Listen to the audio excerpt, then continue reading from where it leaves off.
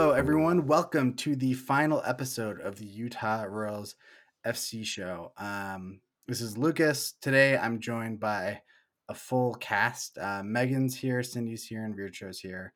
We recognize this is probably gonna start off as a bit of a downer episode, but we also want to just have a fun conversation and share memories, talk about what the Royals meant to us, and kind of look ahead. Um, just thanks everyone for listening. We're excited to do one last episode. So we'll just kind of kick it off by talking about how we are all feeling about the Royals leaving. Cindy, do you want to kind of start and just say, and you're kind of in a unique position having been an FC Casey fan, but Mhm. what are you going through with this transition and this change? It's been bittersweet because I think I talked about it last episode where, you follow a team, they cease operations, and then they go to a whole new state, whole new city, and you're like, okay, well, I'll continue following that team. And thankfully, RSL Soapbox welcomed me from afar. So, and then 2 years, 3 years later, it happens again. And you're like, it's like deja vu all over for me. And so it kind of feels like I went through the motions a little bit of FC Kansas City, but with Utah. But I think I was more involved with the RSL soapbox community, where before I really was kind of just getting into the media aspect of soccer for the NWSL. And so I was a newbie. But with Utah, I feel like I was able to be more a part of that community. And so, It's funny to hear you say you felt like a newbie because when you came on staff, it's like, oh, we have this really experienced like new lady, and she's done photography, and she's like an NWSL expert, and like this is ooh, incredible. no, I started that summer. My first game was covering the U.S. national team for the Tournament of Nations in Seattle. And it just happened randomly. I was just on vacation. And so it kind of just fell in my lap. But yeah, a little bit bittersweet because obviously I got very connected to Soapbox and then even just to Utah. I feel like I know my favorite coffee shops in Salt Lake City. And so, yeah, a Shout little out to bitter. Barba. La Barba, yeah. And so, yeah, it's a little bittersweet for me, but kind of exciting at the same time. I don't know. I'm kind of like working through all of that where there's now a team in market, and so I'm going to be actually able to drive to games instead of getting on a plane. So, yeah. Yeah. How are you Richard, guys yeah, doing? yeah. Richard, what's that been like Yeah. for you? Super sad. Mm. Because I feel like there were rumors, and then the rumors disappeared, and things were good, and then boom, everything just happened, and then it was gone.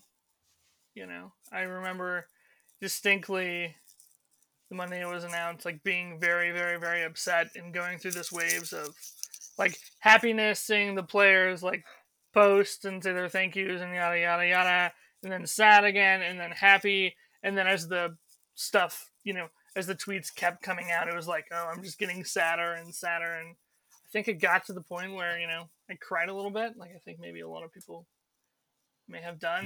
Yeah. Um, I put all my gear, all my jerseys in the back of the closet, and it's just like not gonna think about it for a bit. And so that's sort of what it was. It was just this really, really rough week, and then I somehow a week later managed to sort of push it back into the crevices of my brain, and now it's coming back out again. Mm. But glad I got to meet folks along the way, and happy for people like Cindy who get their team back. Sort of. You know what I mean. Yeah. Megan, what about for you? For me, it's tough for me because I moved out of market, so I was kind of already distanced. And then that coupled with the year we had where we didn't really get to see games this year. Like at one point I drove by the Real Academy where they were hosting it during the Challenge Cup, and I think the Red Stars were playing, but like that's the closest I got to seeing this team this year. And then last year I had moved down to school and didn't get to see the season finale. So it feels like it had, by the time they formally said goodbye, I hadn't seen the team in like a year and a half play live. So it honestly wasn't as hard as I anticipated because for me, I had already been gone for so long. But at the same time, it also feels like nobody really got that like goodbye game. We didn't know going into the last game of the season, even that we were not going to have a next one in Utah. So I think that for me was like the hardest part is you were like, just, okay, we're done. And there was nothing more done than that. There wasn't a ton really done from the club. There wasn't any way to like say goodbye to the players or anything, you know. So I think for me the hardest part is just there was no formal goodbye like I would have hoped. If there had, like, if the team was going to fold, inevitably yes, but in another year maybe you have like an event where fans can see the players and say goodbye personally, you know, something like that. But because of the nature of the year we're having, or had, it's I guess a new year now, but like because of coronavirus and everything, we didn't get that. So I don't know, it was kind of hard, but at the same time not as hard as I would have initially anticipated, like if you had told me 2 years ago. But I am, like Virgil said, very excited for Cindy and the Blue Testament, even though I hate Kansas City with every fiber of my being, to have this opportunity. But best of luck to Cindy and whoever ends up getting to stay in with the Kansas City market. And obviously, we've had some players kind of move on, but I'm excited for the future of the league for sure. Yeah, I mean that's a really good point. I think is the league is growing, the league is doing like pretty well. Even though this is obviously not a great look for them to have to relocate a team essentially. But it's great that two teams are coming in this year, two teams are coming in next year. It sounds like with Sacramento. Like I definitely want to support the growth of the sport, and it's great that that's happening. But it's also kind of heartbreaking that it's not happening in Utah. I think for me, it's been I think weird. It's felt super weird in that, like, I had some advanced knowledge that this was coming, and I had just picked up. I think I said this in the last episode, but picked up some of the $1 Royals jerseys for friends and family, and then got a text message confirming that they were done, and that just like hit me so hard. And it's just it's weird to think that in a couple months they're not starting preseason. They're not going to be out at Harriman, in the indoor facility for trying out different players and bringing in practice squads and things like that. And last year's players kind of slowly filtering back, and then the year got derailed, but it was like things were coming along, and it's just super weird that that's not going to happen this year. So for me, I feel sad. I think I will continue to feel sad until probably until like they get an individual team back, if that happens at all. It's not guaranteed. But yeah, like I think, kind of echo what I feel like everyone has said, is the community has felt like a really invaluable part. And I feel really fortunate that RSL Soapbox will keep growing.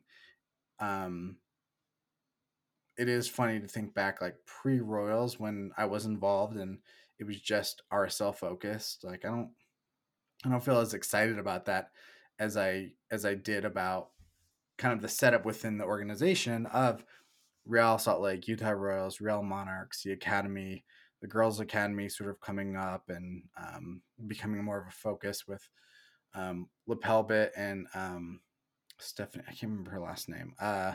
Like the other new hire. And I mean, it's super fascinating to me that there is a Utah Royals Academy team in Arizona, girls team, that will continue to exist. Like that's kind of exciting. So the crest lives on in the youths. But yeah, I don't know. It's Mm. it's sad. I think I also feel a fair bit of anger towards Deloy Hansen, because his like just terrible racist, sexist behavior, toxic behavior, meant that a beloved team got ripped from its community. And I hate that the system is set up in such a way that one man being terrible can do that, can have that kind of impact. Like that's awful. Mm-hmm. Um, and there in Slack there was like in the NWSL channel, someone was talking about kind of what had happened with David Villa and NYCFC, and kind of as an aside, this person's like, yeah, these kind of things aren't just localized to Utah. I'm like, oh, like I get what they mean, but that just sucks at Utah, this place I love, this place I'm not from, and I live here by choice because it's an incredible place, has this reputation of just being toxic, sexist, racist, because I mean those are real issues for I think our culture at some level, but certainly Deloy Hansen has brought a lot of shame to our city, to our state, to our sport. And I feel mad about that. I was bummed when he didn't win Worst Utah of the Year. Is that a thing? Yeah, Is that a real award? that's a real award. They gave it to Mike Lee. Well, That's also fair. It is fair. he's terrible too. Yeah, but There are some really terrible people here. there are some really terrible people here. Who's But Mike Lee? Sorry. Who's he's a Mike Lee? senator. Ooh, yeah. Okay. Yeah. He's from the Senate. Have you ever Just- heard of it? Just knowing a senator in Utah is enough. Yeah, I mean he's. Oh, I mean Mitt Romney at least has Yeah, morals. True. it's A little true. bit, yeah. I disagree with a lot of his morals, but some of them are admirable. Mm, Mike Lee just loves power. Yeah. So True. okay. I really relate to that though, Lucas. Like it is just this incredible amount of like anger and hatred towards this dude about the stuff that's been going on for years, right? Because we've known the culture was like this yeah, since he stepped in.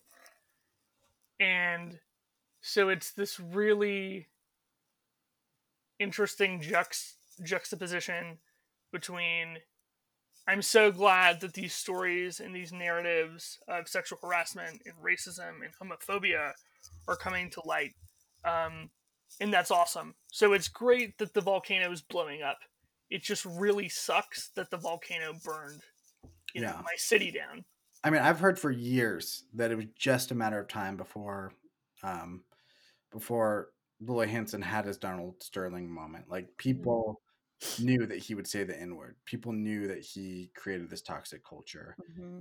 I really, and maybe this is just naive of me, but like I really believed that the organization would stay together. It's like it's great that he's being outed for his problematic behavior. It just sucks that this is the result. Yeah. Yeah. I think that's the sad part about all this is that, you know, a team was the casualty. I mean, it was that was the big loss for the organization, which again just goes to show that how fragile still the NWSL is. Because NWSL just couldn't just step in like MLS and keep it in Utah. Like they had to act, and unfortunately, acting meant finding new owners that were not in Utah. And I think that's the thing that really gets me the most, where I'm like, there's still, yeah, we're seeing the NWSL grow a lot, but there's still a lot of growth, and the NWSL needs to get to a point where they can, step in when the owners are just terrible. And that wasn't able to happen in Utah. And that's unfortunate because Utah is a great market, and it had nothing to do with the fans. It had nothing to do with, there was no community support. It all just came down to logistics and, of course, a terrible owner. Yeah. Yeah. And it really is this sort of double sword, because for me, Deloy Hansen is the guy with the money. He had the money to front what you needed to make something like this happen. Like, it is. I think that there's no way that you cannot contest that he did do some good things. Like, he brought the team here. He did stuff with the locker room, but at the same time, he is a horrible, horrible person who, even though he made something happen, he self sabotaged it at the same time and ruined something that, a lot of people really care about. I think the most ironic thing for Deloy Hansen is that here's this guy that wanted to be put on a pedestal. He wanted to be Larry Miller. He wanted to have some type of legacy.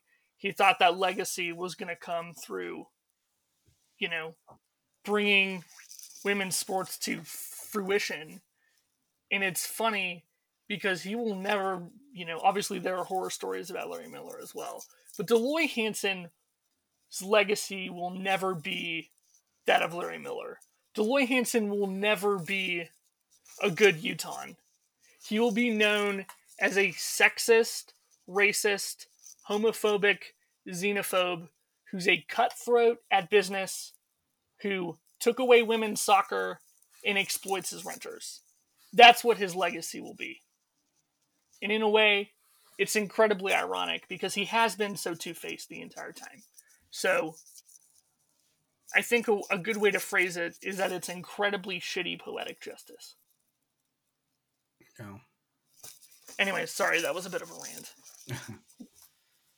It wouldn't be a true Utah Royals FC show without It wouldn't be. rants. It wouldn't be. It wouldn't be. TLDR Hansen. You can edit that, Lucas, if you want. Noted. Thank you. Yeah, you bet.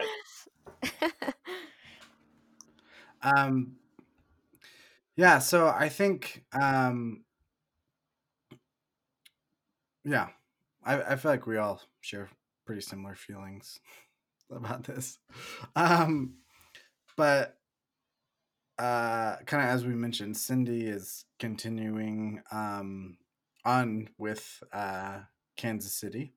So Cindy, why don't you just tell us a little bit about your involvement, what you'll be doing, and kind of where to find you, because I think a lot of people want to know that.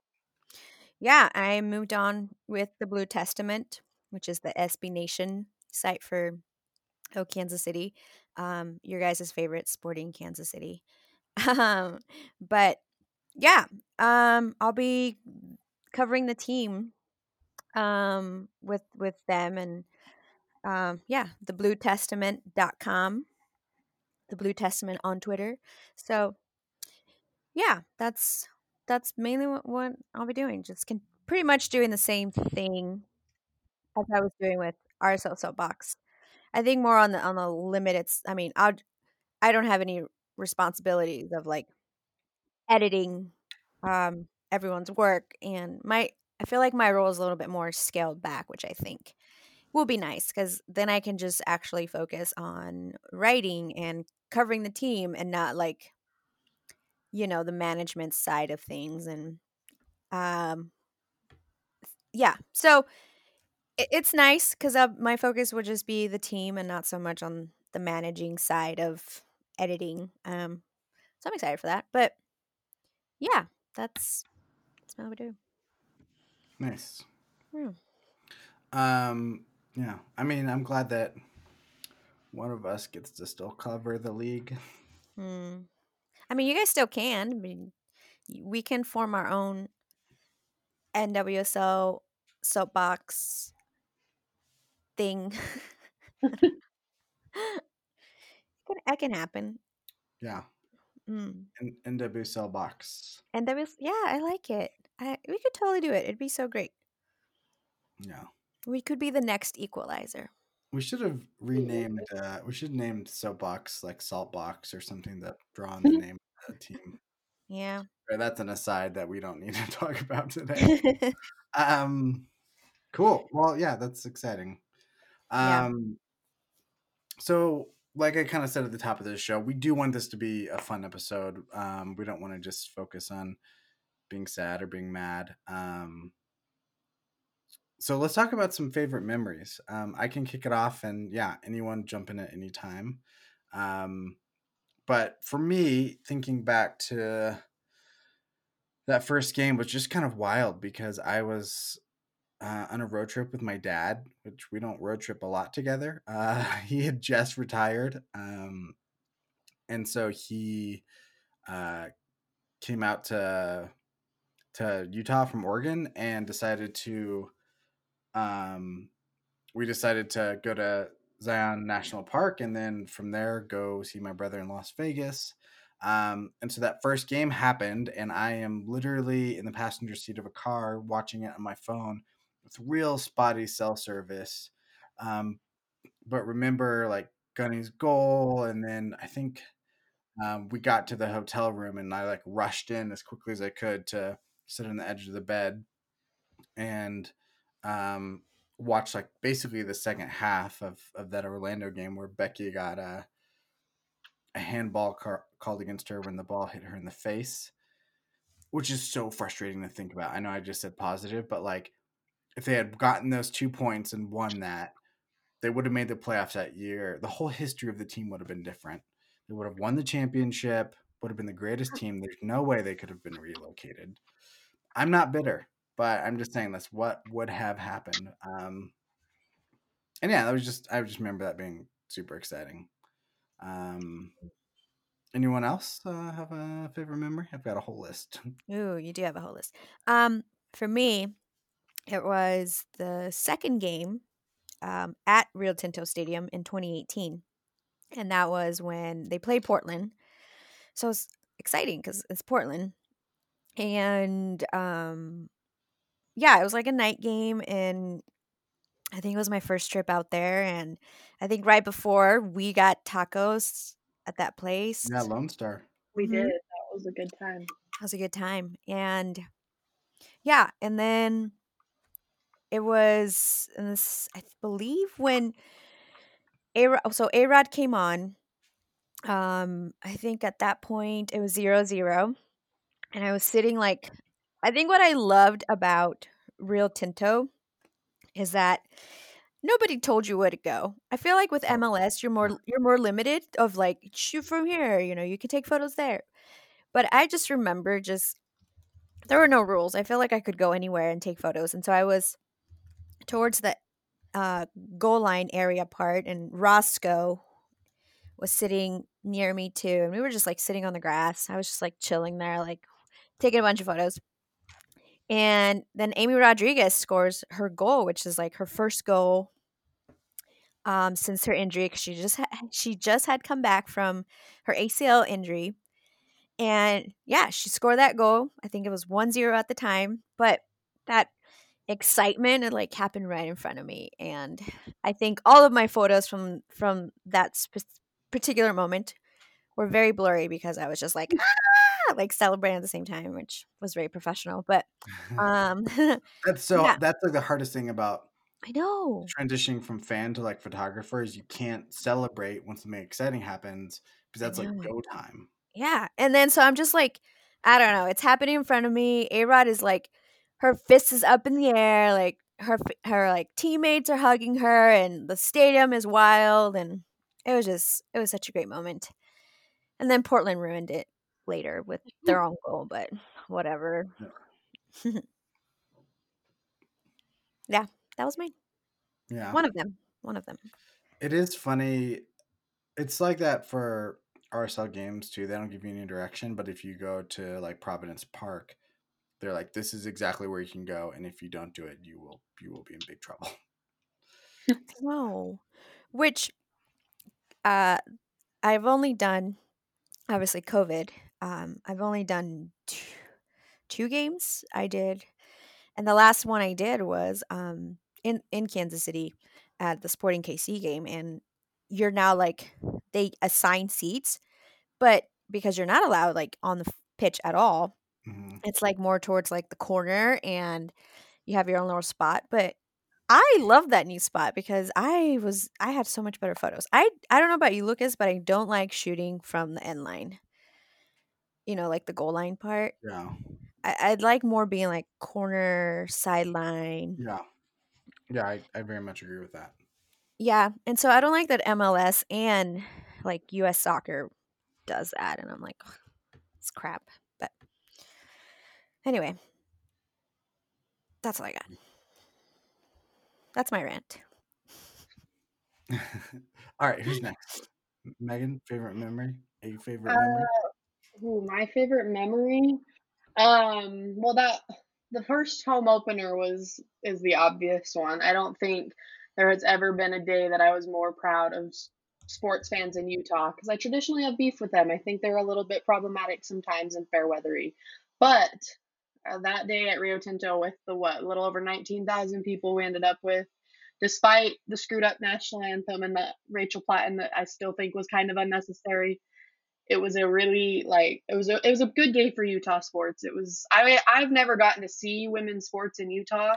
I know there was I think there was at least a women's basketball team at one point, but I've never seen women's sports in Utah respected in a way that they were that day, and were the whole time they were here up until the end, really. So for me that was something special because I was, how old would I have been, like 17 at the time, and to see, sorry to make you mad, Cindy, that I was 17 at the time. She gets mad when I mention how young I am. But to see that much respect and appreciation given to women's sports was really, really fun for me. And just to be there and I was in the stands that day, but to be just around that many people appreciating the world-class athletes that we were fortunate enough to get to bring into Rio Tinto Stadium that day was the top thing that I always remember from the Royals' time in Utah. Yeah. Yeah, that first home game was so much fun because it was so packed and there was so much yellow. It was so bizarre to see that much yellow and gold at Rio Tinto.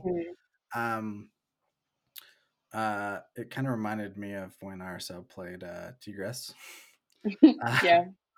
And it was, I know they were either handing out shirts or they had $5 shirts or something. But that was such an incredible atmosphere that first game. There's so much excitement. It felt historic. They had fighter jets fly over. I've never seen that at a sports game. Yeah, that was a good one. Yeah. Rachel Definitely. Platten. I forgot how weird it was that the seats were gold. I didn't think about that until you said it, but I have a picture in my phone and you just looked around and it looked like you were at a Columbus Crew game, just in a different shade of yellow. And instead it was Rio Tinto, where it's always the red. But that was something crazy to see that many people in gold and in jerseys too. You still see that that classic inaugural jersey everywhere. So Yeah. What was that? There was some car outside my window. I'm so sorry. Wow. You got cats, you got drag races. People up here are very aggressive. Rachel Platten for me is so funny because that event was so hyped. And she didn't butcher the anthem once. She didn't butcher the anthem twice. It was like a 3-time thing. And so for that to be so hyped, so promoted, and then have it happen like that with such a huge crowd was just such a funny way to sort of start off the franchise history. But I wonder what she remembers from that day. I think she remembers it. I'm sure. I heard she got paid a lot, and they were pretty mad about it. I'd be mad because they paid her a lot, and she didn't even know the words to the national anthem, which I don't, but I'm not performing. Let's see if there's any career. There is nothing that says. Yeah, there's nothing. No, I think it's like a forgotten thing. Unless you were at that game or watching it. I don't know. I checked a year and a half ago, and it was all there were multiple YouTube videos. Oh. So maybe they got taken down. Oh, YouTube never forgets. It's probably on there. Okay, but then I go to Google and I type in, if I type in Rachel Rachel Platten national, and then just comes up with like national anthem. Rachel Platten forgets national anthem. Oh no, it's on you. And oh no, poor girl. Yeah, is she? I mean, I had never heard of her before that, or honestly, since. Is she like still doing stuff? Yeah. She got interviewed by People magazine, and she says her mind just wasn't cooperating, and she was obviously embarrassed.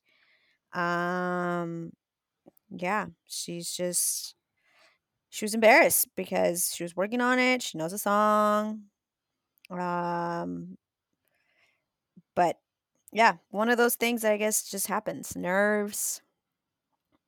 Yeah. I think she has a kid now too. Yeah. I feel like I saw somewhere that she had a kid at some point in the last couple years. Mm-hmm. Should we have brought her on as a guest? Oh my gosh, yes. Okay, guys, sorry, this is not going to be the last episode. We have one more. It's true. Rachel Platten reunion show.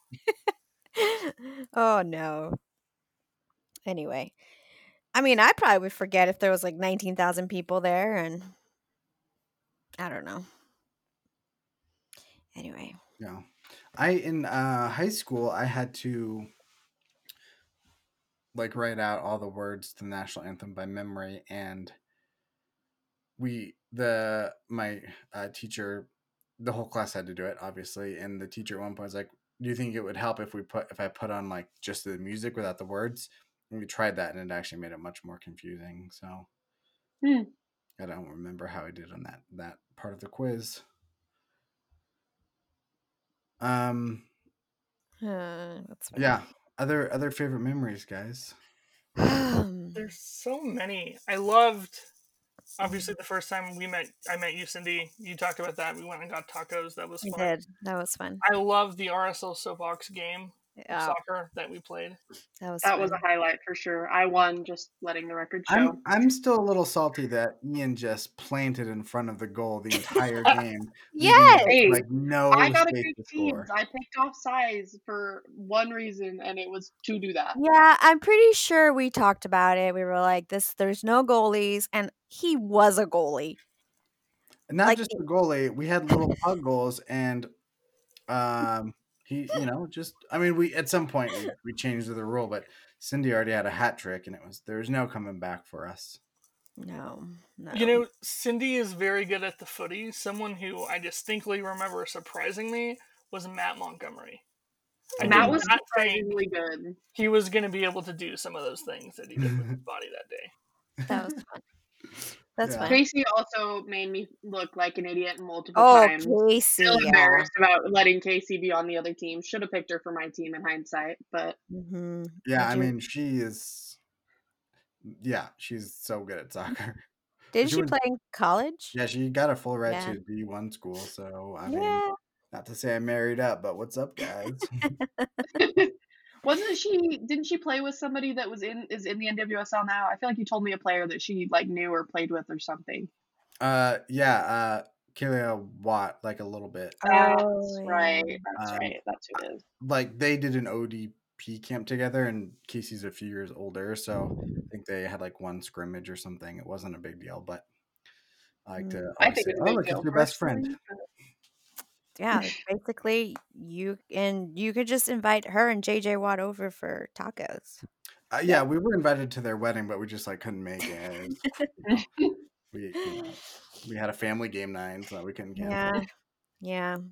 My other favorite memory is last year when at the home opener, I believe, it was the first game of 20. Oh my gosh, that was almost 2 years ago. I'm still in 2020. Arrow's first game.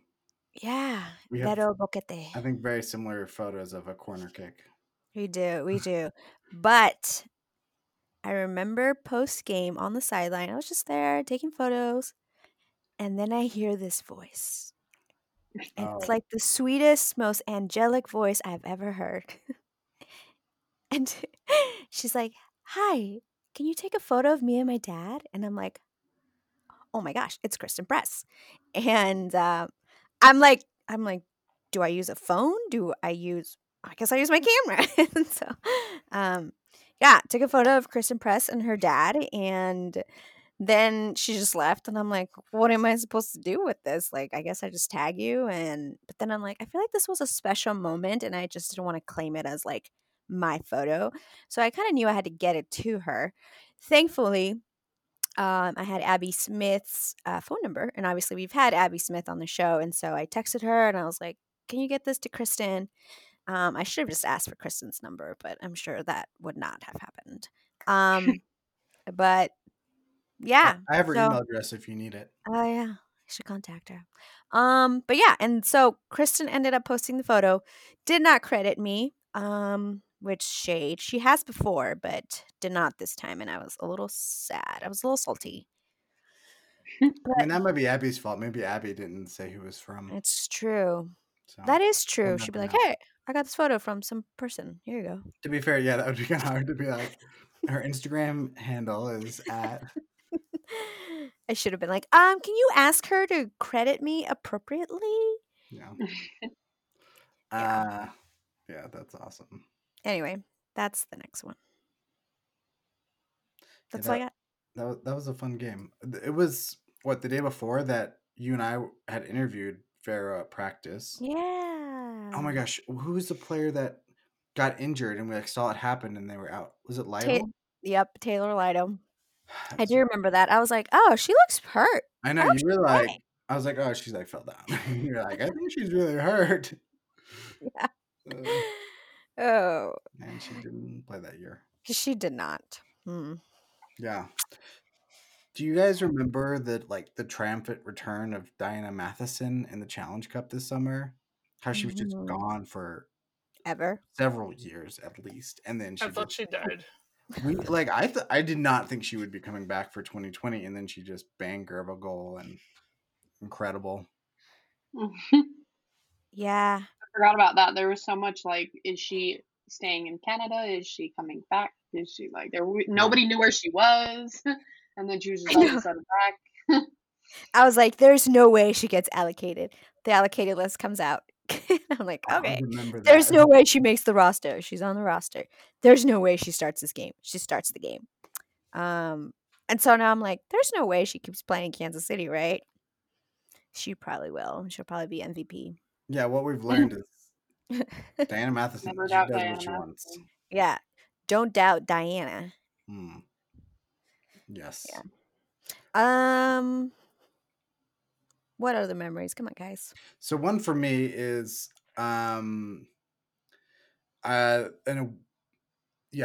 2018 away game to North Carolina Courage. I was in Maryland for to see family, and I had misunderstood when my family was going to be there, and so I was there like 2 or 3 days after everyone left.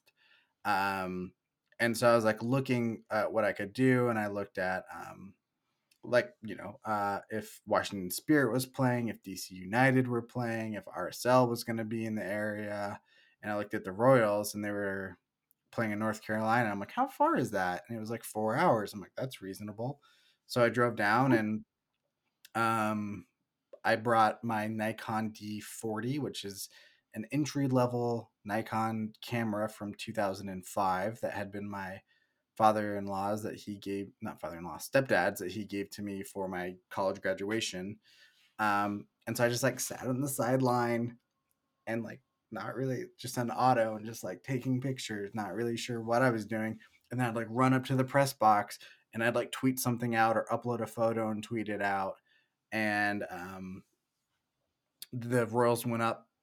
They were down like 1-0, went up 2-1, and then North Carolina equalized. So it was not the Ratcliffe goal that won the game, but it was super dramatic, really fun game. And yeah, that was such a fun time, and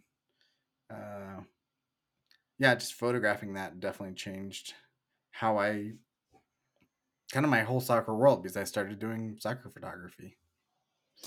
Yeah. You took that incredible photo too, which will hopefully forever be our Twitter cover photo thing of the whole team. Oh yeah. Are you talking about the UFC? Oh yeah, they're like show? falling Yeah. over and like yeah. That was I a thought, fun one. I thought the picture was very good. yeah, I thought the pictures were really good. Hey, those auto modes on Nikon cameras, aren't bad. Mm-hmm. ISO is probably jacked way up and just yeah, And it was a very bright day, and I feel yeah, kind of like, kind of harsh lighting.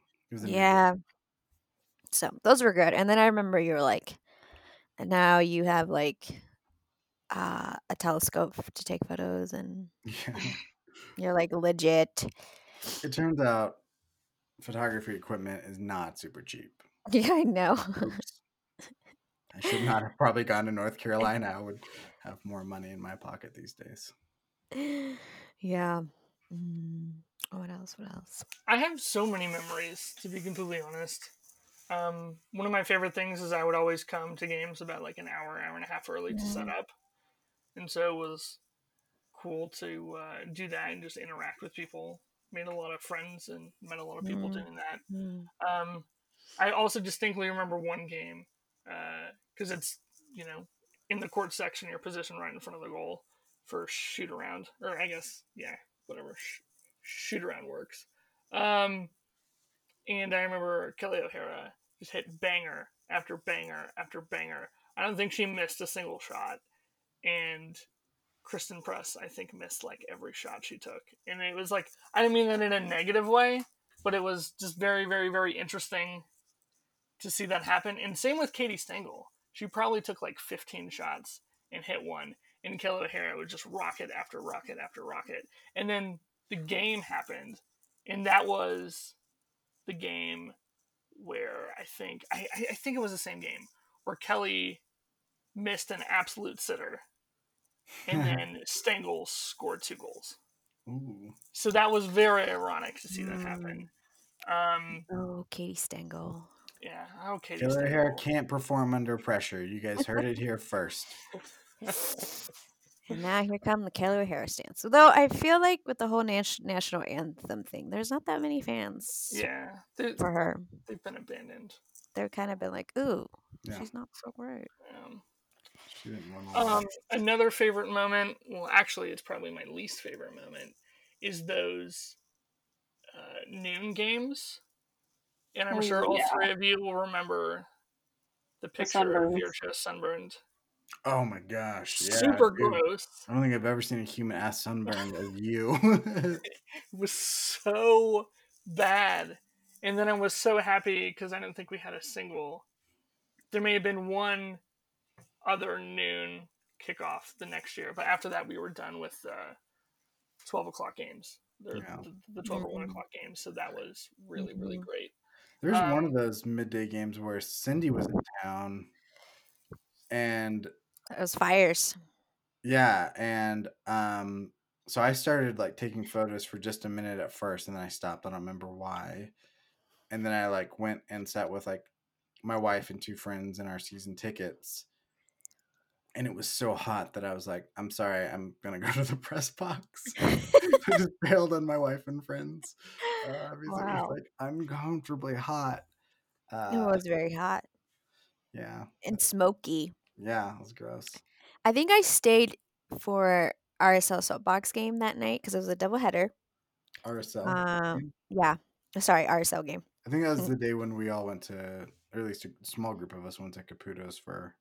Oh yeah, I remember that. It was you, Matt, and then Casey and Matt. Yeah, I don't know if Jeannie was there. Yeah. Anyway, the 4 of us. Yeah, but I do remember. I went back for the RSL game that evening, and I was sitting on the press box, and I could just turn to the right, and I could see the fires, and I'm like, oh, hello Utah. This is life.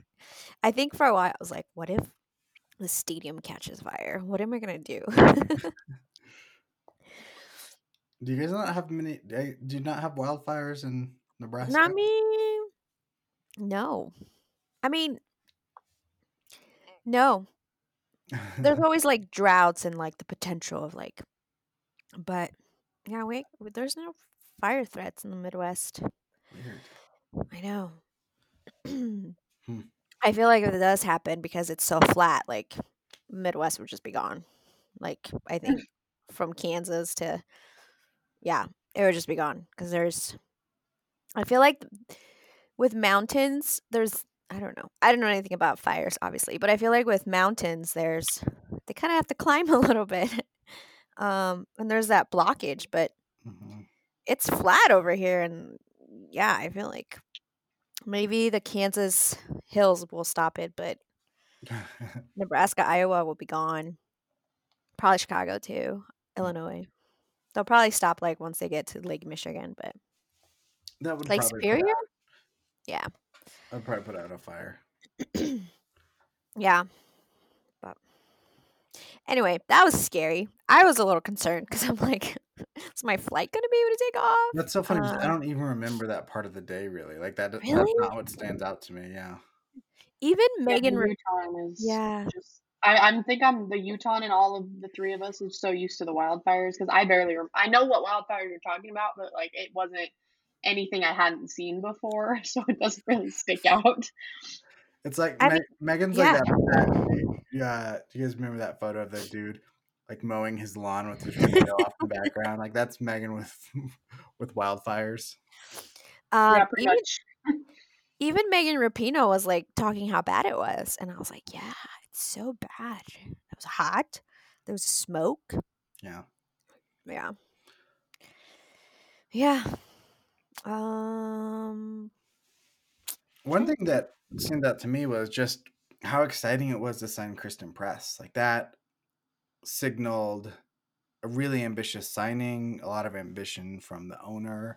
Um, and I know like her first season wasn't like lights out, but her second season was really fantastic. And like it was super fun being at the little press conference when they announced her and getting to interview her. And I remember like a couple weeks later just running into her at Campos and talking to her for a few minutes. And, it was really fun to have that trio of U.S. national team players. And um, yeah, that was like a really fun time when things seemed like they were kind of on the up and up and a lot of growth. And like the team had really high potential. Yeah, I remember. It was just so much fun. I think that first year, obviously the team underperformed, but it was just exciting. I also really liked the Royals.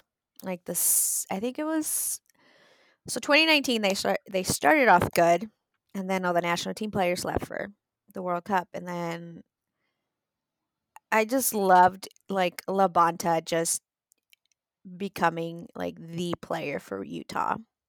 Um, and that started like the whole them being on this like roll because then press and the national team players were back and Utah all of a sudden was like unstoppable and it was like so exciting.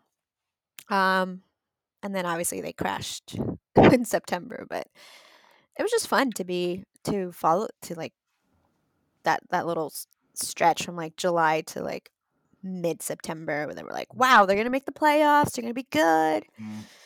Psych, but Yeah. it was fun. Wasn't that when Amy Rodriguez scored that Oh Pushka yeah. goal as well? Was that during that Yeah. little stretch? Oh, that's such a good goal. Good. That started it. Yep. That Yep. was so good. Yeah, I love that Labonta point because I feel like her first year she kind of went under the radar a little bit, and then her second year it felt like she was like the player. Like in my mind, in a lot of ways, Gunny was Utah Royals 2018, and Labonta, in many ways, was like the consistent piece in 2019.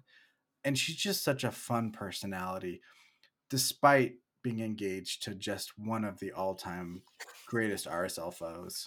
I'm happy for her. I think one of the highlights is that she gets to be in Kansas City with old Roger. But yeah, I don't know. Like that to me is kind of a fun aspect. Is just the energy and kind of positivity she brought to the team, to the game. And even like she lost her brother while she was in Utah. Like she went through a lot and still, seemed to really give it all for the team. And brings such a positive energy. Like I really, really appreciated that presence. I think Lola Bonta is probably my all-time favorite Utah Royals player. Agreed. Fantastic human right there. Yeah, that's a good shout. She's so funny. She's just, I don't know if she's like trying to be funny. I don't think. I think that's just her personality. Like, Do you remember when I made it on her Instagram and we were making fun of Katie Stengel? oh I yeah. do. At Meet That the was Team also Day, the inaugural season, was it? that was the inaugural season. I feel Yeah. like that and when Rachel Corsi put our podcast sticker on her water bottle, I feel like those Oh were the two yeah. moments where it's like, okay, the podcast has made it.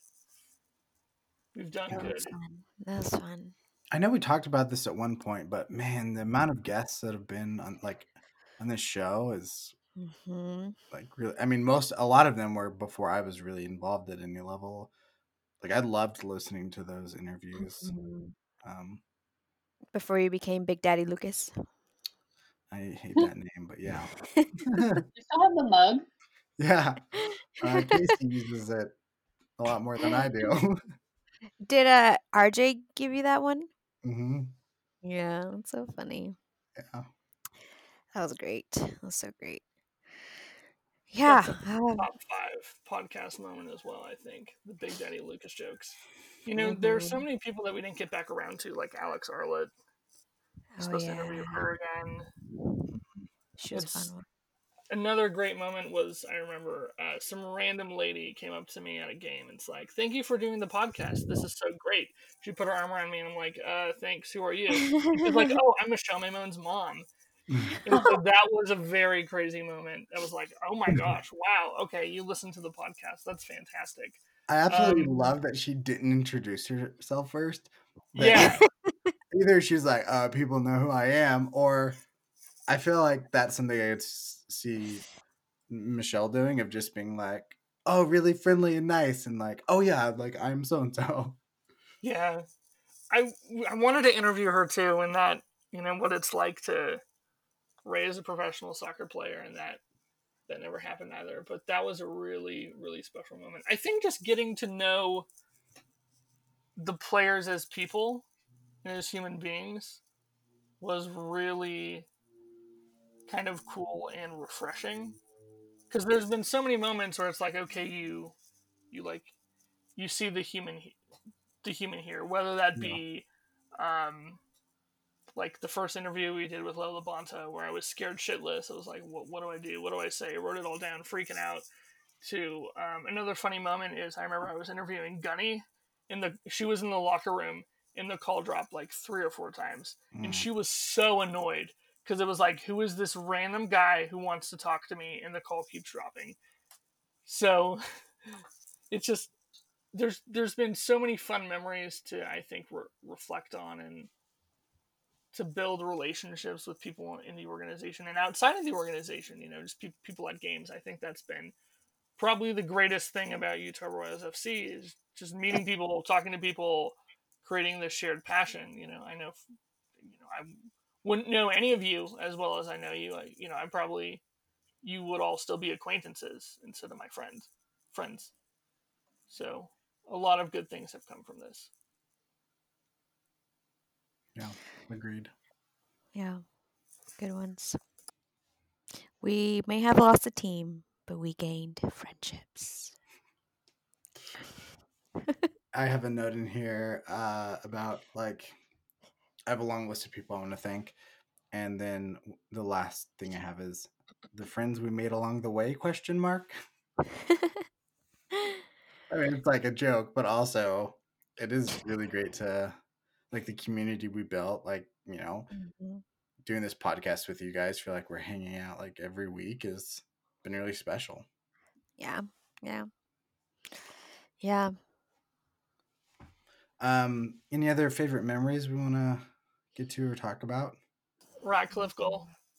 Oh my gosh, yeah, that was so incredible. Stockton will appreciate that one being mentioned. Mhm. Yeah, that was just Yeah. that slide tackle, that turn, that shot. My goodness. I just Mhm. love how it was all her too. She was Yeah. like, "Okay, none of y'all are gonna do this. I got it then." Mhm. I know. I feel like when we asked her about that when she came in the pod, she was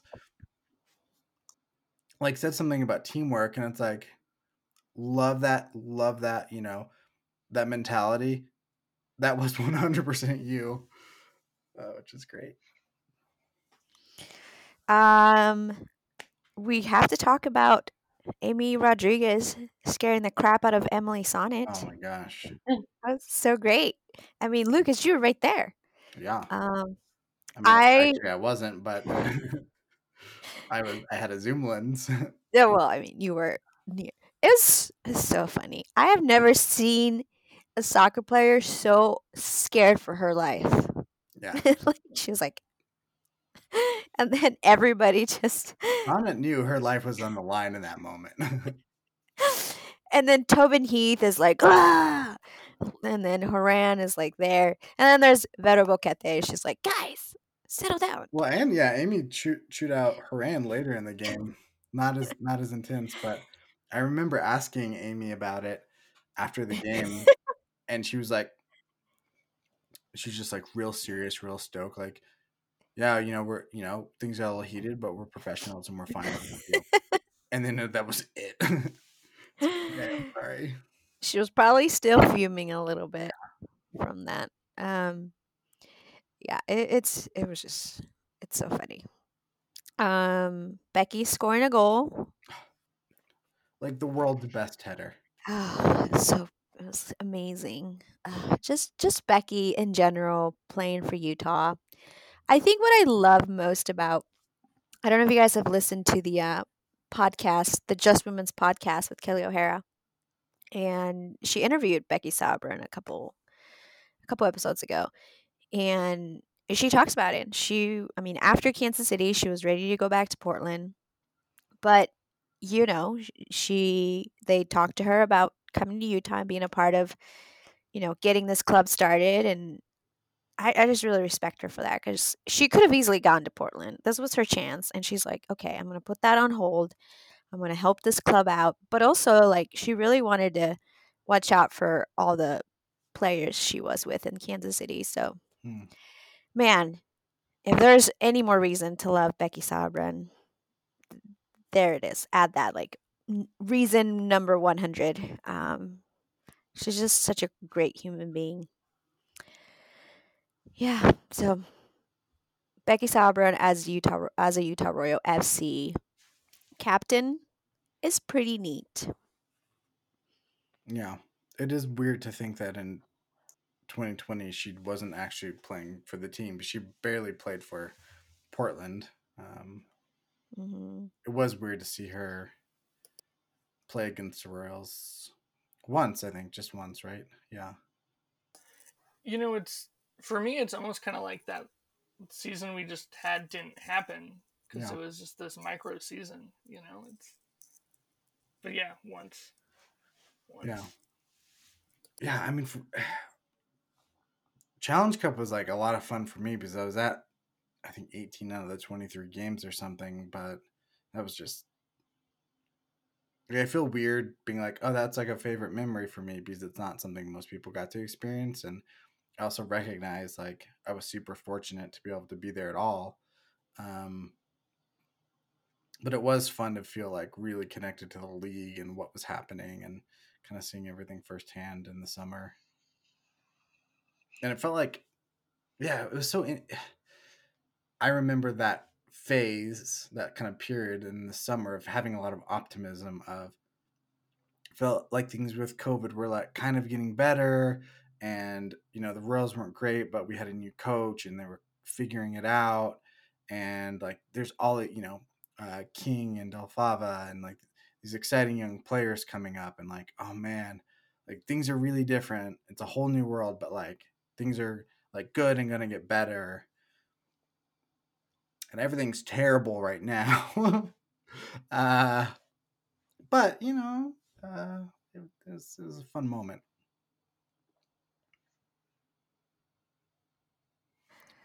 Yeah.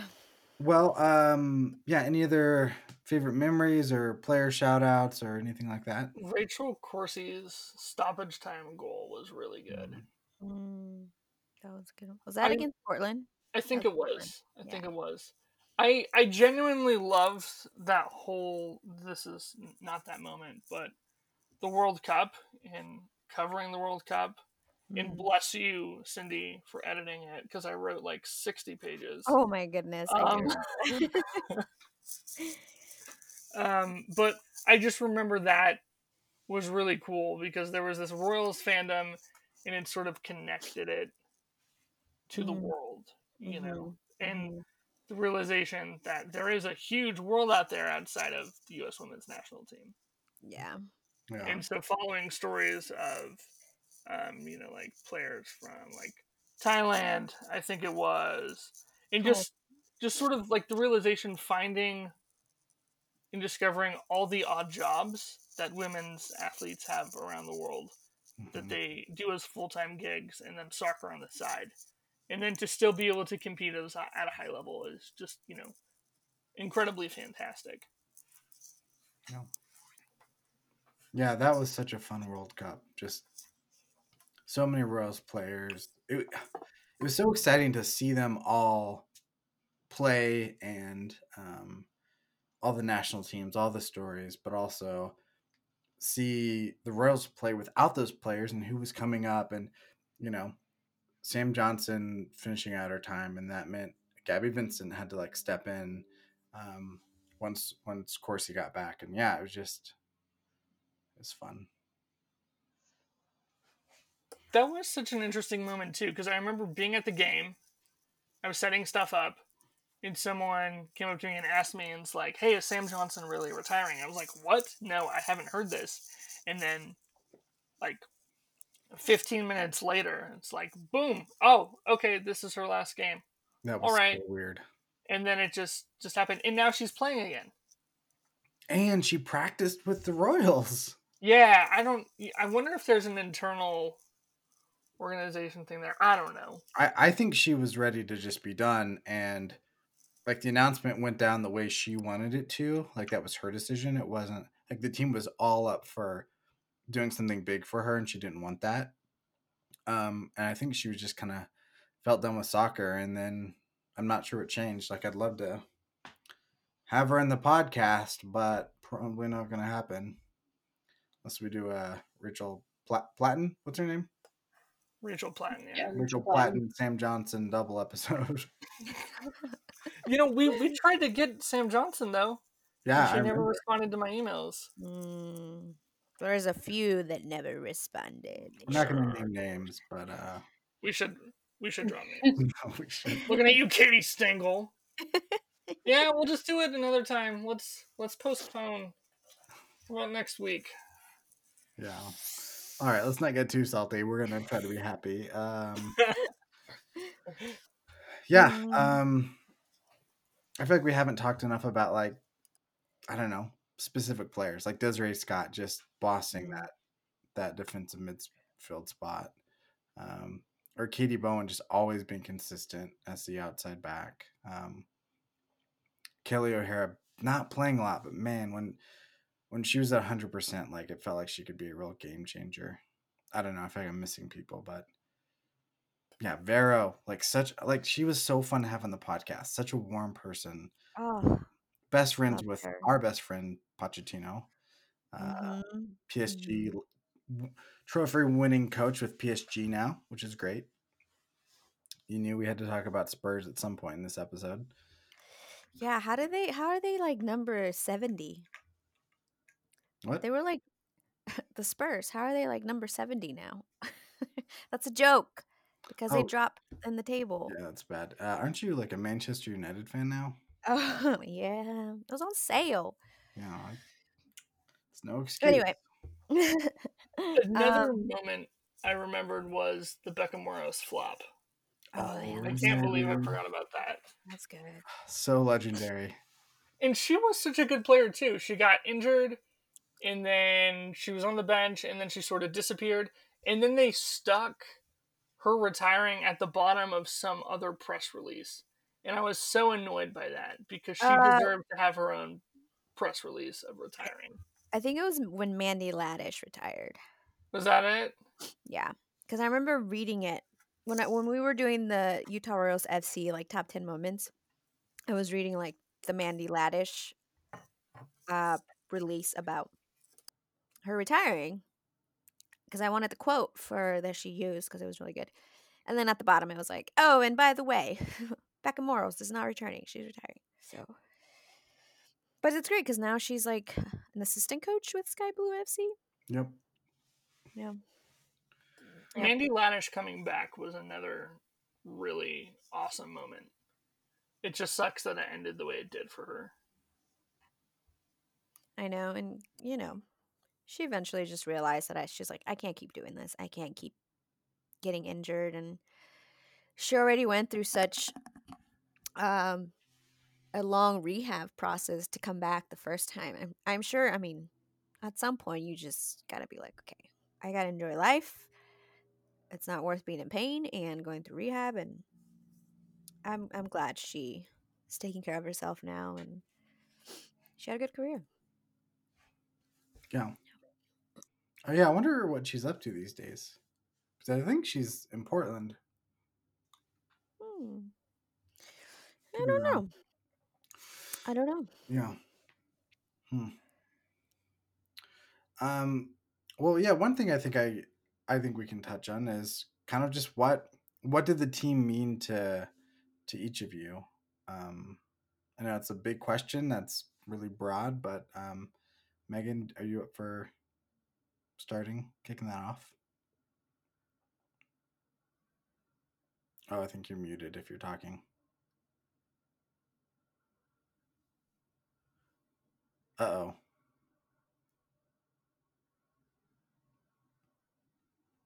I can't hear you.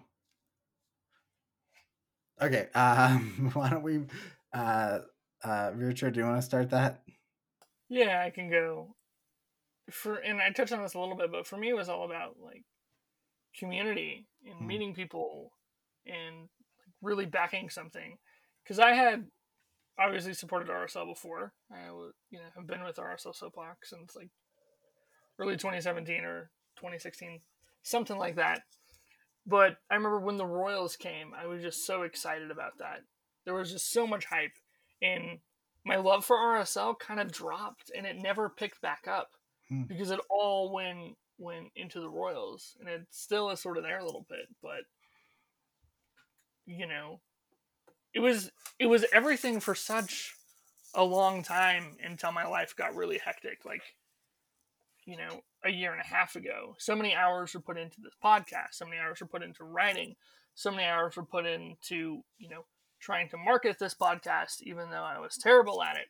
And to trying to get people on, into trying to do stuff with the court, into chatting with people. It was the biggest part of my life outside of school, because I was in college, when this started. It was almost like a school 60, Utah Royals 40%. It was everything. It was everything to me until, obviously life got hectic, graduated, things happened, and so I couldn't put as much energy into it. But it's, the people that I've met are incredible people that, like I talked to today, like Josh, Stephanie, Peggy. There's so many just incredible people that I consider my friends that I met just by going to games, and that's really incredible to have this sort of community that was built. And people like Marcus, Nick Osterhout. I could go on and on and on, and just drop names after names after names, but just a lot of really good people. RSL Soapbox, this podcast included, that became a part of my life, and so it really did mean everything to me, and it still means a whole lot, and that's why I'm so raw and I think sad about it. Oh. Megan, you. Oh no, we still can't hear you. Cindy, are you up for answering? Yeah. Yeah. I think. Yeah. When I think about just the team, I think community too. I there's so many people that you become friends with. Lucas, Matt, Virtual, Megan. Like I think that's the most that um means. I mean, if I gained any, like I said earlier, and like in a cheesy way, I was like, may have lost the club, but I gained friends. Like it's cheesy, but it's very true. Um and yeah, yeah, that's the big one for me. But also just really just yeah, like Richard said, like I spent so much time covering this team. I mean, I was at work doing other work and I'm glad I'm not fired yet. But like um you're like doing work and then at the same time you're doing your work and then you're like, "Oh no, breaking news. I got to get this." And um yeah, I'm going to miss just that aspect of even just like planning how the season's going to look, like coverage. Um I'm not really sure how. I'm sure there'll be some structure with Blue Testament. But and I think most is just even going down for games too. That was a lot of fun. And two of my friends tagged along one time, and you guys got to meet my friends, and we played a soccer game and went out to eat, and yeah, just the good, just like that connection to people. I mean, even Scott Parkinson too, who is on the show, followed us. He has sent like super kind messages, and he was super gutted for like the club being lost, and yeah, and of course Kristen Press, who was like the best soccer player on the planet. I'm not going to No, disagree with that. yeah, it's not. Um, yeah, yeah, just the people. I think. I mean, the club is one thing. Like having a soccer club, great, and there's a lot of soccer clubs, but the people that you meet along the way and supporting one club, that can't, that continues. So, Yeah. yeah, I hope I made sense. Yeah. Yeah, I mean, I I really love what both of you guys said. I think one aspect that felt really important to me is just how well received the Royals were. Like Utah's a weird place. Like Salt Lake is a very liberal city and a very conservative state, and I was really proud to see, um, yeah, female athletes treated with respect and that they drew huge crowds, the second highest in the league consistently, averaging at 10,000 people. Like that was awesome to see. It was awesome to watch world class players on the team playing or playing against the team, and just that we got to have that here in Salt Lake City, at Rio Tinto Stadium, kind of week in, week out, was so much fun. And it was such a pleasure to watch as athletes just at their craft. But it's also kind of what you guys have said of the community, the friendships. It's really kind of fun to watch how people develop community or communities. And as much as I love just sitting down and watching soccer, which is um, honestly one of my favorite things to do, obviously, um, it's so much like better when you're with friends or when you're like in a full stadium or like at a bar with with a group of friends. And um, yeah, it's really fun how that community was built.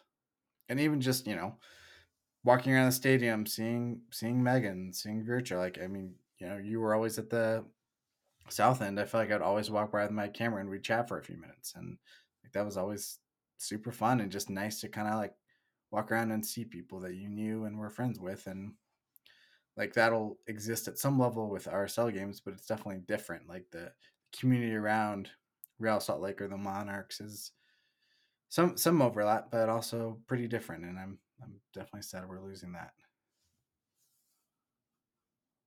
Megan, how's your audio? Man, Utah Royals after like 3 years. Um, it's kind of been a whirlwind, honestly, because I kind of got into the writing world, sports coverage world about the same time as the Royals got announced. I think I started with Soapbox in November what was it, 2017, and then December 2018 is when the team was announced. So I just kind of gotten my feet wet a little bit, and then had this whole new team that I kind of got not forced into covering, but like started covering and worked with Cindy along all that, and then to kind of have what felt like our baby a little bit just be gone one day. It kind of hurt a lot more than we thought it would. And so I guess, I don't know, this club for me kind of gave me a lot of opportunities and has kind of helped me realize a lot of passions that I've had and a lot of dreams that I've had. And honestly, the work I've done with Soapbox is what I started going to college for, what I'm in school for now.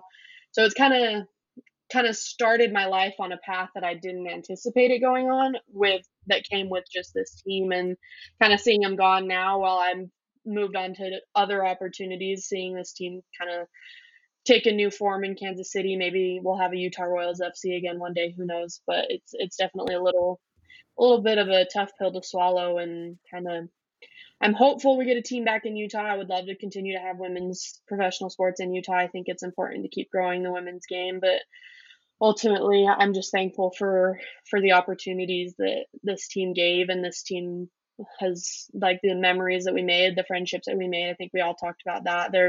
I wouldn't have known any of you guys if it wasn't for this team and Soapbox and all of that. So it's definitely a lot of really incredible people, both players and personnel and writers and media members, and all of the above have come through this team. So there's a lot of people to say goodbye to, on top of losing, obviously, getting to boast that we support women's soccer in Utah, because we don't get to do that anymore. So I think it's a lot of bitter feelings, but also I'm very grateful for all the opportunities this team provided. Yeah, yeah, I love that. Um, well, looking ahead, I mean, everyone probably already knows this, but Utah Soccer Holdings LLC retain the rights to the name and branding of Utah Royals FC, and they have the option to bring back an NWSL franchise in the Utah Royals in 2023. Um, and we just have no idea if that will happen or not. That's entirely up to the new owner. Um, from what I've heard, Ryan Smith is still in the works. I've heard mixed things about if he's interested in women's soccer or not. Um, yeah, someone put it out there that he just didn't really care about women's sports, and I don't know if that's true. It's really hard because um, we don't know. We don't. He hasn't said anything on the record, and probably wouldn't. At least not in the negative. He probably would in the affirmative if he was like, "Yeah, I'm gonna bring back the team." Um, but someone who has like some level of insight and from knowledge, I guess, said that that wasn't the issue for Ryan Smith. It was probably more around Deloy and how he ran the team. Kind of from what I've heard is he would sort of drop money on the team and like want to hype it up big, but there wasn't also like a consistent budget, and it wasn't run very professionally from a budgetary standpoint. I think that the players were treated well, but man, I'm not sure the staff were treated super great, if I'm being honest. Um, and so it could that could all be totally different in the future. Like Ryan Smith could come in and be like, no, like I absolutely want this, but I wasn't willing to work with Deloy Hansen, and this is like what the league did. Like we just don't know. But there's also other groups interested. I've heard there's two other groups, and when I say groups, I mean groups. It's not just like one billionaire owner like Ryan Smith. It's one's an international group. I think one is a domestic group.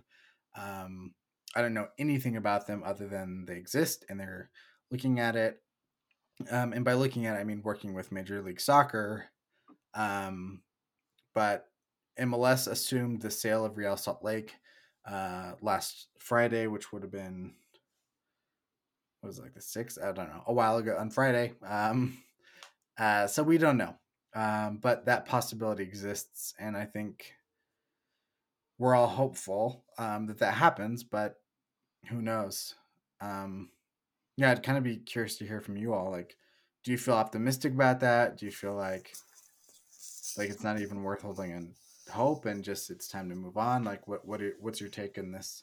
So, one thing is that obviously, we don't know a whole bunch about who's buying RSL, but there has been some indication that there are separate entities. Like there's a family in Park City. There's some folks in Utah County who wanted to buy, or I guess keep, the Utah Royals here. So there is potential that we could get an NWSL team sometime down the line that would be a separate entity from RSL.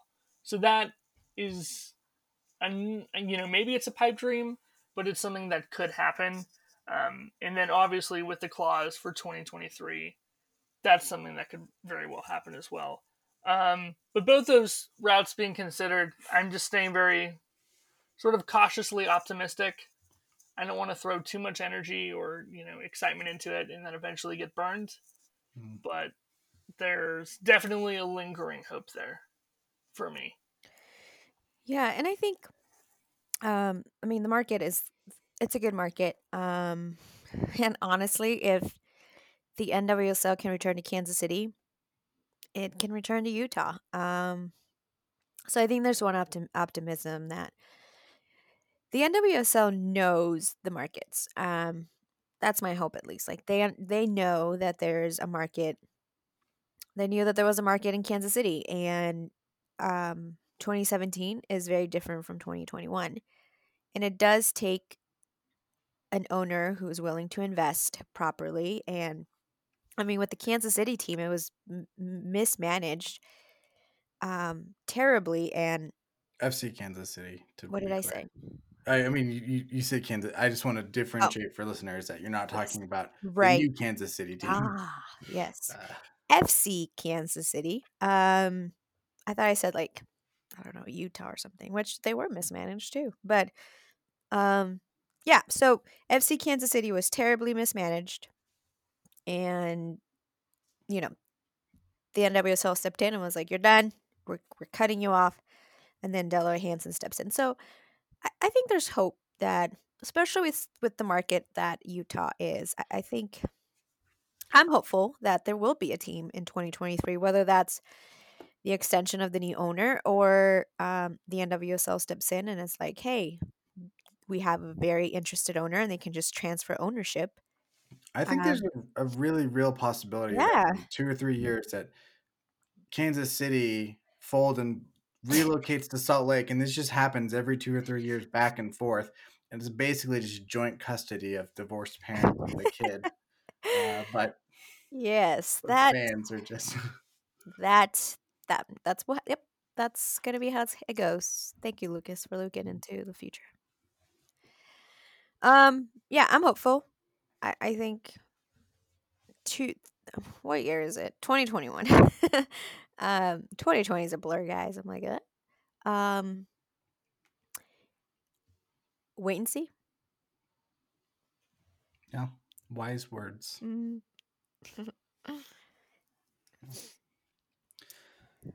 Well, we are kind of gonna wrap up this episode. I do have a long list of people I wanted to kind of thank and give shout outs to. First would be original co-host Ryan Kelly. Yeah, I really love that dude. Sounds like he's on the mend, which is great. Also RJ Allen, who was um co-host for a while. Yeah, super knowledgeable, runs Backline Soccer. Would write for Soapbox about the Royals. Yeah, so shout out to those folks. Also to Jake Simons and the RSL show crew that really, kind of jump started this thing and got it going early on. And yeah, just thankful for those guys. And then yeah, just a long list of other people to thank. Laura Harvey, uh, Scott and Lauren Parkinson, just both really great. Jason Batty, Trey Fitzgerald, Roscoe, Skylar, Ryan Hale, Carla, and Dan Haslam, just that whole OG crew from that first year of the Royals.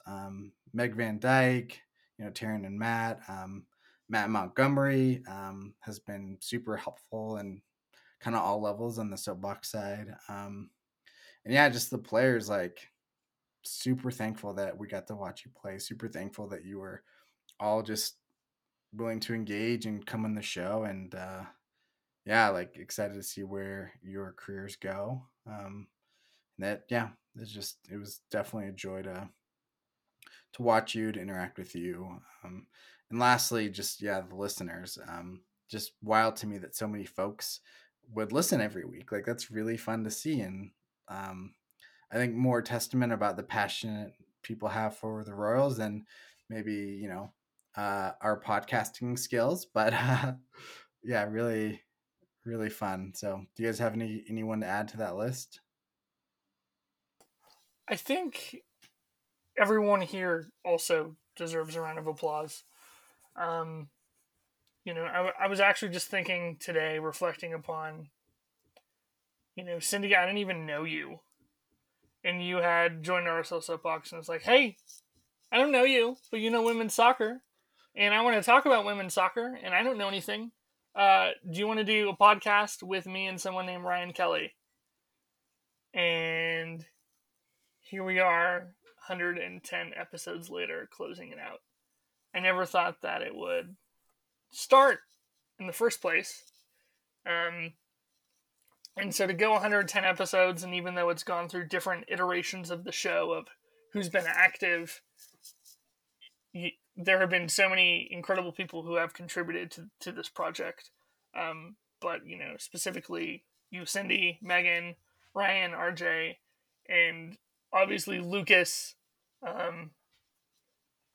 When I started working like 70 to 80 hours a week and my life got chaotic, Lucas really stepped in and did everything that I didn't have the time to do anymore. And so Lucas and Cindy have really kicked ass for the past like 9 months or so. And so really, really grateful to everyone who has been involved with the show. And of course, everyone who's listened, everyone who's downloaded, everyone who's been on it. I know I'm just repeating what Lucas has said, but I'm so grateful to know the people who have been a part of the show.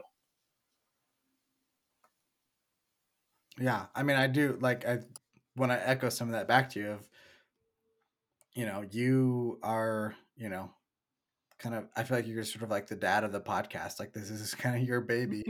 It is. It is. And yeah, like, I'm super honored I could be a part of it. But also, like, I don't know, I don't feel like I carried the podcast. I feel like the last few months, Cindy has probably done more than I have, and it's been this. Well, I feel like you've definitely slacked me on a lot. And like, are we gonna podcast? Are we gonna podcast? Postponing all the time. It's true. Y'all have both killed it. Yeah, It's I true. mean, and we have a really good system of, I do the audio, Yeah. she writes the words, and we get it done. So Yeah.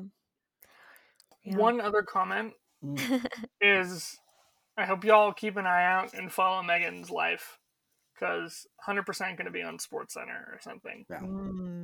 Absolutely killing it, and she's shaking her head. The Wunder Kid is, yeah. Yeah. I appreciate the confidence you have in me, though. It is very much appreciated. We shall see. I have about 4 semesters left in my degree, so we shall see. 4? That's it? Yeah, I should have 5, but I have enough from high school that I'll be able to do a semester early. So hopefully 4 more semesters. Aren't you like 16? I'm 19. Oh my goodness. Wouldn't be a Utah Royals FC show without you guys making fun of my age. I mean, you brought it up originally. Yeah, Well, we yeah. didn't say anything. Yeah. I mean, Every time without fail. it's true. Megan's gonna go on to do big things. I'll probably like message her and she'll be like, "Who are you?" I will never forget the Soapbox family. Don't worry. That's true. You guys will always have a special place in my heart, regardless of if I end up doing anything in media or not. They're the things you guys taught me through my youth, and that's kind of in part through this team, will never be forgotten. I will be happy if you end up at the Tribune and take Alex's job. I don't want to take Alex's job. He does great coverage of Real Salt Lake and formerly Utah Royals FC. If you can be like Maddie. Maybe. I miss Maddie. Maddie was fantastic. I She loved was her. great. She was great. Yeah. Just make sure you confirm everything. Yes. I'll always fact check. Always. Don't confirm with your sources. Confirm with your Twitter followers. We're gonna get in trouble, aren't we? Okay. Yes, we are. It wouldn't If be. anyone has made it this far into the episode, It's true. It's fine. It wouldn't be. Yep, it wouldn't. Yep. Okay. God, I love y'all. Are we done with our thank yous? I think so. Oh, I think so. I think so too. Yeah, I'm gonna thank you too because, like I said, you guys accepted me and from afar, and I'm very, very honored you guys thought that I actually knew a lot of things back in 2017, 2018 because I was just like, okay, here we go. I remember when Matt was like, would you like to be the editor for Utah Royals FC? And I was like, sure. I sold it well, I guess. But I'm just now finding out that you didn't know much. I mean, I knew things, but I know more now. So yeah, it was. Yeah, I thank you guys for just making fun of me all the time. Still haven't eaten a sock, so I still haven't eaten. Yeah, thanks to Lucas for selling me out. I think if Maybe anything, that'll be the reunion episode.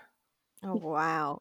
I think if anything, I think the number of times I was thrown under the bus by Lucas, I was a lot. It's like once, and it just came up a lot after that. Exactly. So it has morphed into now I can't escape it. It's everywhere. Everywhere. I can't go a day on NWSL Slack without the dang sock. So thank you, Lucas. We all have a legacy. Yours is just sock eating. Right.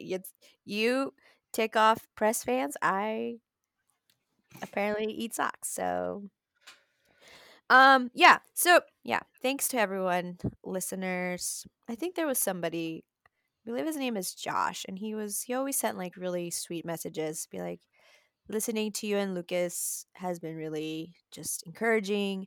It's been a tough year, so even just knowing that putting on like a little podcast can actually make a difference too, that's pretty cool. I mean, I wouldn't say we're like, wow, inspiring, but the fact that someone actually looks forward to, hearing your voices and your takes are super spot on takes. That's pretty cool. So, Josh, take care.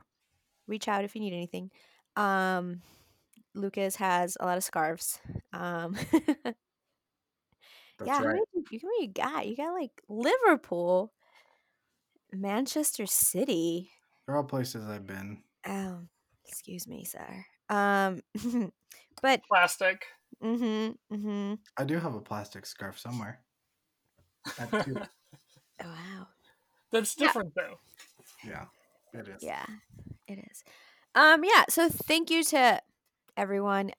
We did want to add a little bit of just listener voice messages.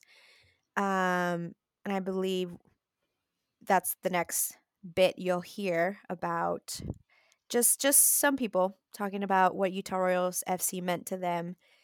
And yeah, it's just a final. We wanted to incorporate it into the show as the final one to just hear from those who either were a part of the show or listened to the show. And so, yeah, so here they are. Hey, URFC show. This is Alyssa Downing. Man, I'm bummed the team is gone, but I'm grateful for the fun memories. There were lots of them. That Portland game with the Becky Sauerbrunn header, definitely a highlight. I was there with my women's hockey team and we just went crazy. It was a lot of fun. But I wanted to thank you guys for all your hard work. You guys covered the team extremely well. You were fun to engage with in social media. And I hope that continues. And I hope that we all get to attend a game together soon. That would be awesome. Thanks. My name is Liz, and my favorite player from the Utah Royals, without a doubt, is A-Rod. And of course, favorite game is that home game against Portland in 2019 when A-Rod just fought the whole entire Portland Thorns, just, took them all on. And that's kind of what the Utah Royals means to me, is just passion and laying it all on the field and, being the underdog at times, but showing everyone in the league what you're made of. And I miss them already, but I cannot wait to see them return. Ian from the Soapbox here. I just wanted to add some thoughts and reflections on the Royals and their time here, and hopefully them coming back so we can kind of catalog before this little gap in their history.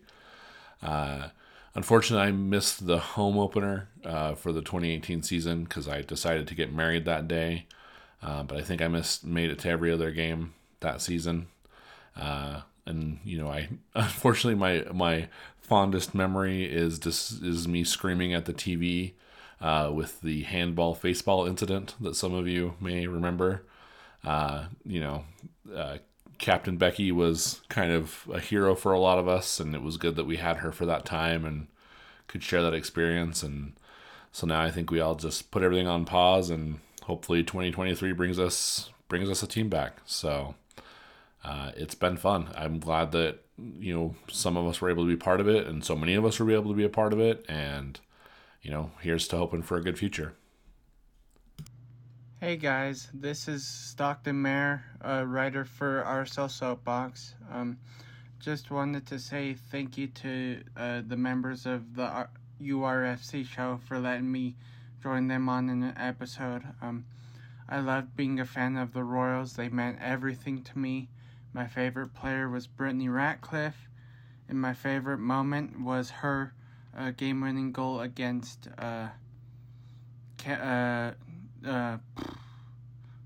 North Carolina Courage, and it was a huge goal. Helped us defeat the champs that year, and yeah, it was a lot of fun.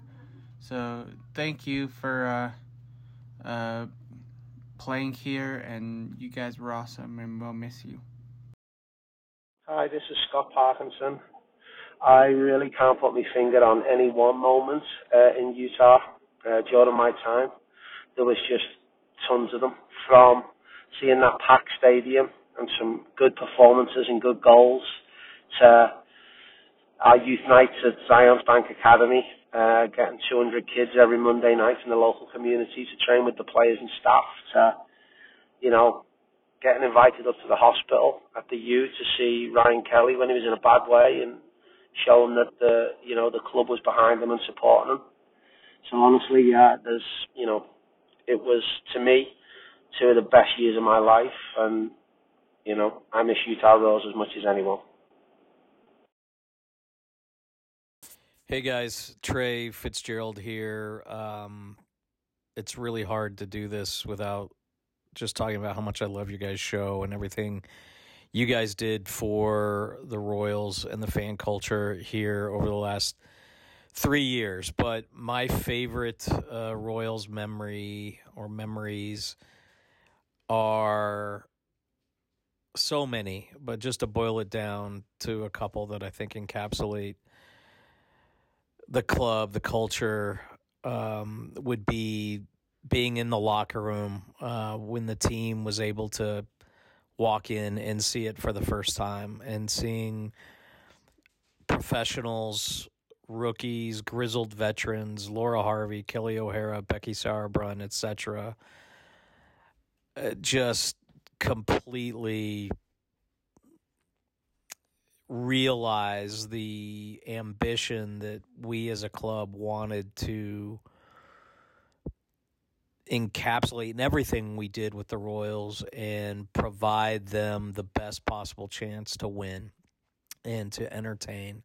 And that flows into the second memory is just that opening day, that first game at Rio Tinto, with just the looks on everybody's faces in the crowd, the happiness that NWSL had arrived in Utah. Just those are two of the more rewarding moments. There's so many great times with Laura Harvey and Scott Parkinson and Jason Batty and everybody else on the staff. Just too many people to name, whether it's just kicking around after practice or teaching Laura how to play golf. I wasn't there, but, Scott Parkinson would share videos, and she was awesome. And hopefully we'll have the NWSL back in Utah again here in 2023, and we can just call it unfinished business and build upon what we had. But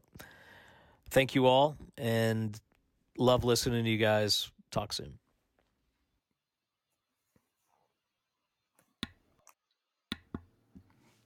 All right, everyone. Well, thanks so much for those messages. Really great to hear from folks. And just I think we're just gonna all say goodbye, and thanks everyone for listening. Bye. Bye, everyone. Thank you. Bye. Sincerely. Thank you. Take care. Stay royal. See you in 2023, hopefully. If the world doesn't burn down. Cindy, will you commit to eating a sock in 2023, regardless of what happens? Yes, 2023, I will eat a sock. Okay. Thank you. Thank you. All right, everyone, stay subscribed. So in 2023, we can have a video podcast of Cindy eating a sock. All right, thanks, everyone.